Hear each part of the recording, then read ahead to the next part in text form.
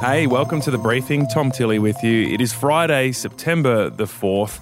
In a moment, we're going to talk about a massive game of chicken between Facebook and the Australian government. Even if they win the battle, the war isn't over it. We're going to explain that story, plus take a stab at who will win that battle between that almost $1 trillion company and the Australian government. Right now, Jan Fran is here.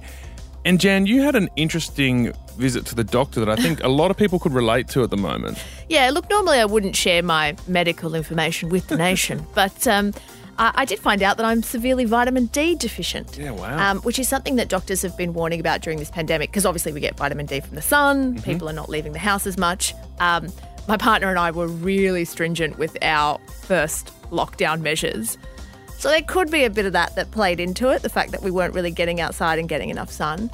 So consider this your friendly neighbourhood unsolicited PSA for the morning. Go and get your vitamin D check, people. Yeah, I imagine a lot of people in Victoria could relate to this right now, especially if you don't have a backyard or a balcony. Imagine that. Yeah, and it's symptomless as well. Well, I had no symptoms, so I just went for a sort of a regular checkup.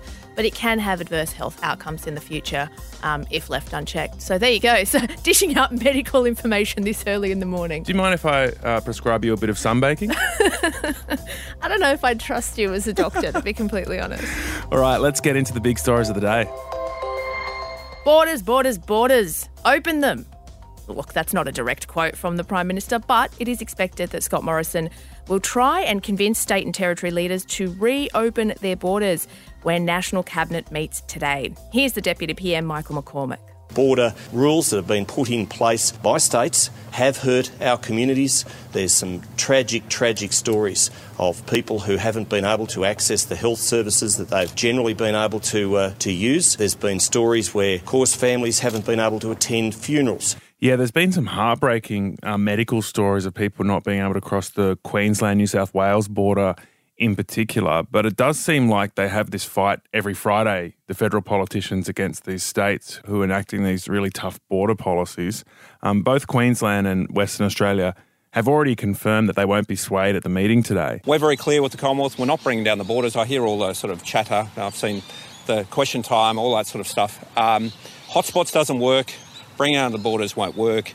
In the West Australian context, our measures have been successful. That was WA Premier Mark McGowan there. Now, Queensland says that it wants to see 28 days of no community transmission before opening up to New South Wales. That's something that Premier Gladys Berejiklian says is a bit of a tall order. I don't know anywhere on the planet where a society can function openly and productively during a pandemic and give an assurance that you're going to have zero cases of community transmission for a prolonged period. Gladys sounding quite frustrated there. Yeah, Anastasia Palaszczuk is holding her position because she's very popular with voters around how she's handled COVID-19. 81% of voters say that they are happy with the job that she's doing. That's a very big number. And there is an election coming up in a few weeks. She has managed to get the AFL Grand Final from Melbourne to Brisbane. So she's doing really well with her voters at the moment. There has been a bit of a controversy with the AFL. So there's 400 officials that have flown into Queensland to get ready for the Grand Final. And Channel 9 seem to have got a chopper or a drone up above their hotel and revealed that they're all out sunbaking by the pool when Gillon McLachlan had said they're actually doing quarantine like everyone else. They're clearly not. Yeah, and that, I think, raises a question around double standards for people going into Queensland. Yeah, so you've got like a young mother from Ballina who has lost an unborn twin because she couldn't get across the border to Brisbane, and then you're seeing that kind of thing going on. I think a lot of people are getting a bit frustrated. 2 Australians, including a young Aussie vet, are among 43 crew missing or feared dead after a cattle ship capsized during a typhoon off the coast of Japan. So far, only one man has been rescued by search crews. He says Gulf Livestock 1 sent out a distress signal when its engine failed before it was capsized by a freak wave. Sadly, nearly 6,000 cattle were also on board. It was on its way from New Zealand to China, and 25-year-old Queensland vet Lucas Order has been named as one of the 2 Australians on the ship. Australian Livestock Exporters Council Chief Executive Mark Harvey Sutton says they're still holding out hope for a miracle. What we're seeing, if our worst fears are met, is a tragedy unfolding, and it is a very close-knit community. It's an industry at the moment that's very concerned and holding out hope, but obviously as time passes, that hope decreases. An Australian is one of 2 men arrested on drugs charges in Bali. Yeah, Aaron Wayne Coyle and a British man were allegedly found with methamphetamine and ecstasy pills. Police have accused the Australian of being a courier and the British guy of being a dealer. They could face up to 20 years in prison. And Facebook have announced plans to try and stop fake news from swaying votes in America's November presidential election. Yeah, so this was in a blog post that Mark Zuckerberg wrote up. He says the company won't accept new ads in the week before the big vote. The post says that Facebook will also remove posts claiming that people will get COVID-19 if they vote. Yeah, it says it'll slap an information label on content that claims lawful ways of voting will lead to fraud. And this seems to be a direct dig at Donald Trump, who's been pretty relentless in his attack on the Democrats for encouraging mail-in ballots. Yeah, it's something that I think the tech companies, not just Facebook, are really going to be reckoning with in the next few months. We saw Twitter earlier this year also slap fact-checking labels on tweets that the president made, and they were tweets pertaining to mail-in ballots as well. So that's going to be an ongoing issue. What a huge job, though, stopping fake news and misinformation from swaying the election. I mean, is it even possible? Well, I suppose we'll find out. And speaking of Facebook, we're about to find out about another stoush that they're happening, and this one's here in Australia.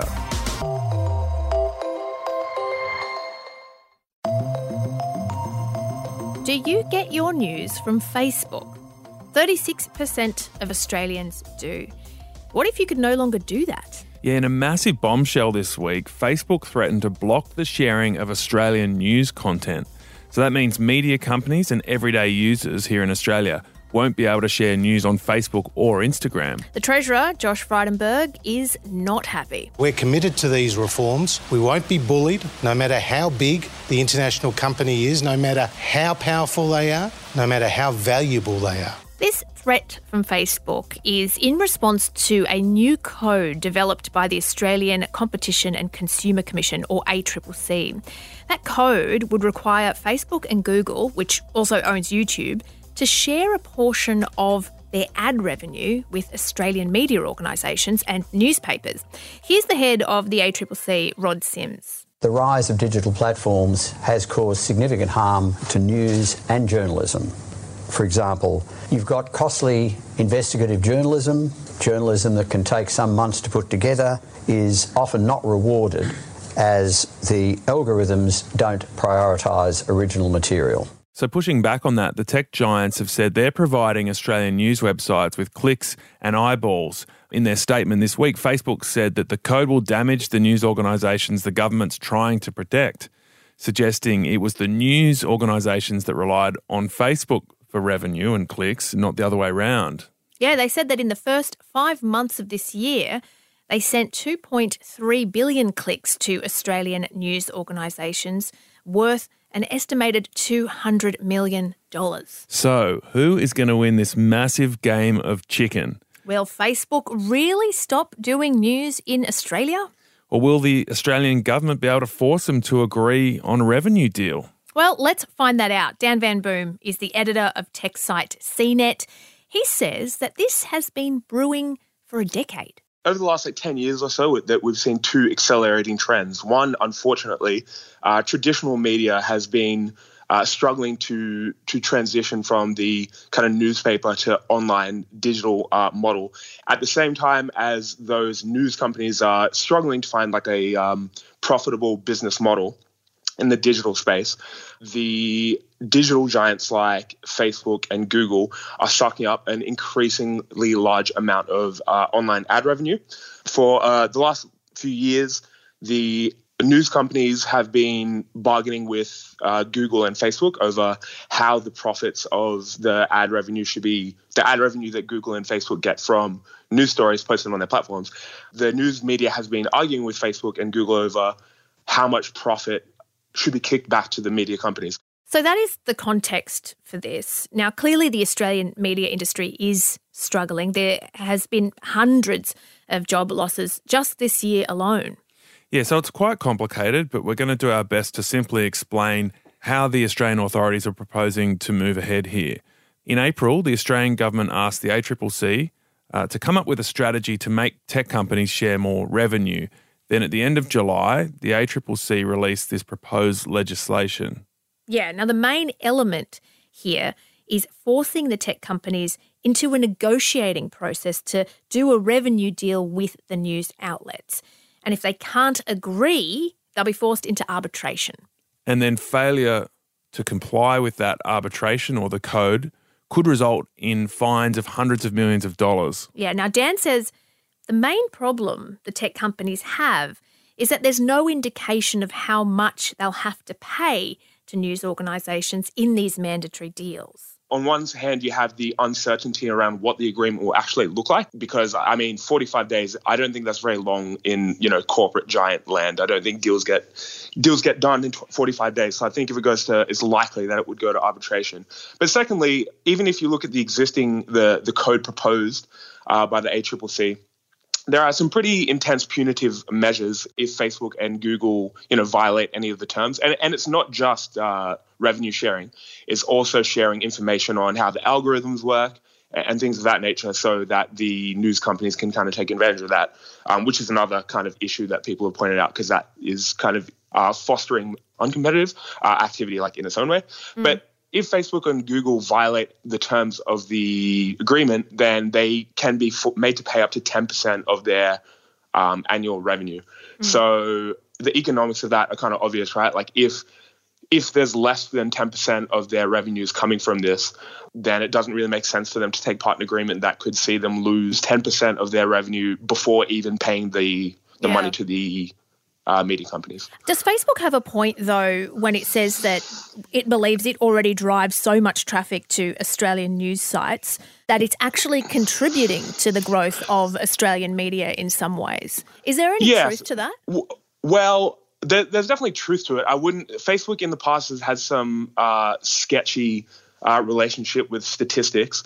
So the ACCC, the agreement that they've put forward, Rod Sims, the head of the ACCC, he says that it's not really about propping up Australian media. It's about equalising the bargaining power. So the Australian media companies have less bargaining power than the digital platforms, and this is seeking to remedy that. But the problem with that, I think, is that it kind of misjudges what the reason for that bargaining power imbalance is. And so I think there's this implicit argument that news companies are becoming less profitable and digital companies are becoming more profitable. And the implication is that the digital platforms are taking money from the news companies, and that in the absence of these digital platforms, the news companies would be, thriving in a completely thriving. But I don't really think that is the case. And I do think that there is a really significant risk that if Facebook takes news off its platform, that will definitely hurt Australian media companies. So, Jan, this is really a David versus Goliath kind of battle. The Australian media companies like Nine, News Corp, Seven West are tiny compared to these tech companies. News Corp, for example, is our biggest. It's worth $12 billion. Google's parent company is worth over $1 trillion. Facebook worth over $800 billion. Yeah, that is a sizable difference there, isn't it? So I guess the question is, how will this end and who will win? Let's see what Dan thinks. I think the digital platforms will win in this specific instance. This is a case of, bad regulation sometimes being worse than no regulation. I definitely still think, even if they win the battle, the war isn't over. It's not like, the world is going to say hey, well, we tried. I guess we won't regulate them anymore. I think ultimately they will get their day, so to speak, of better regulation. But in this particular case, I think it makes more sense really for Facebook and Google to win out, as dirty as I feel, siding with the big guys. Yeah. That was Dan Van Boom from CNET, siding with the big guys. So how is this whole thing going to play out? What we know is that Facebook has said that they could stop Australians sharing news content from October, and that legislation is likely to be introduced into Parliament shortly. We don't know the exact date yet, and could possibly be passed by the end of the year. So the next few months here are going to be key. Watch this space. And that is the end of another wonderful week here on The Briefing, Jam. But actually, it's not quite over, is it? No, we've got a bonus episode for you tomorrow, which includes snippets from our chat, well, mine and Jam's chat with Kevin Rudd, where we find out maybe too much information. That woman comes up to me and looks at me and says, "I like the beard." She said, "But if you're looking for a disguise, it didn't work." Oh dear, Kevin Rudd on your weekend. That's a Briefing special episode tomorrow. Make sure you tune in and make sure you tell your friends about the podcast. Can you tune into a podcast? Yes, you can. Yeah.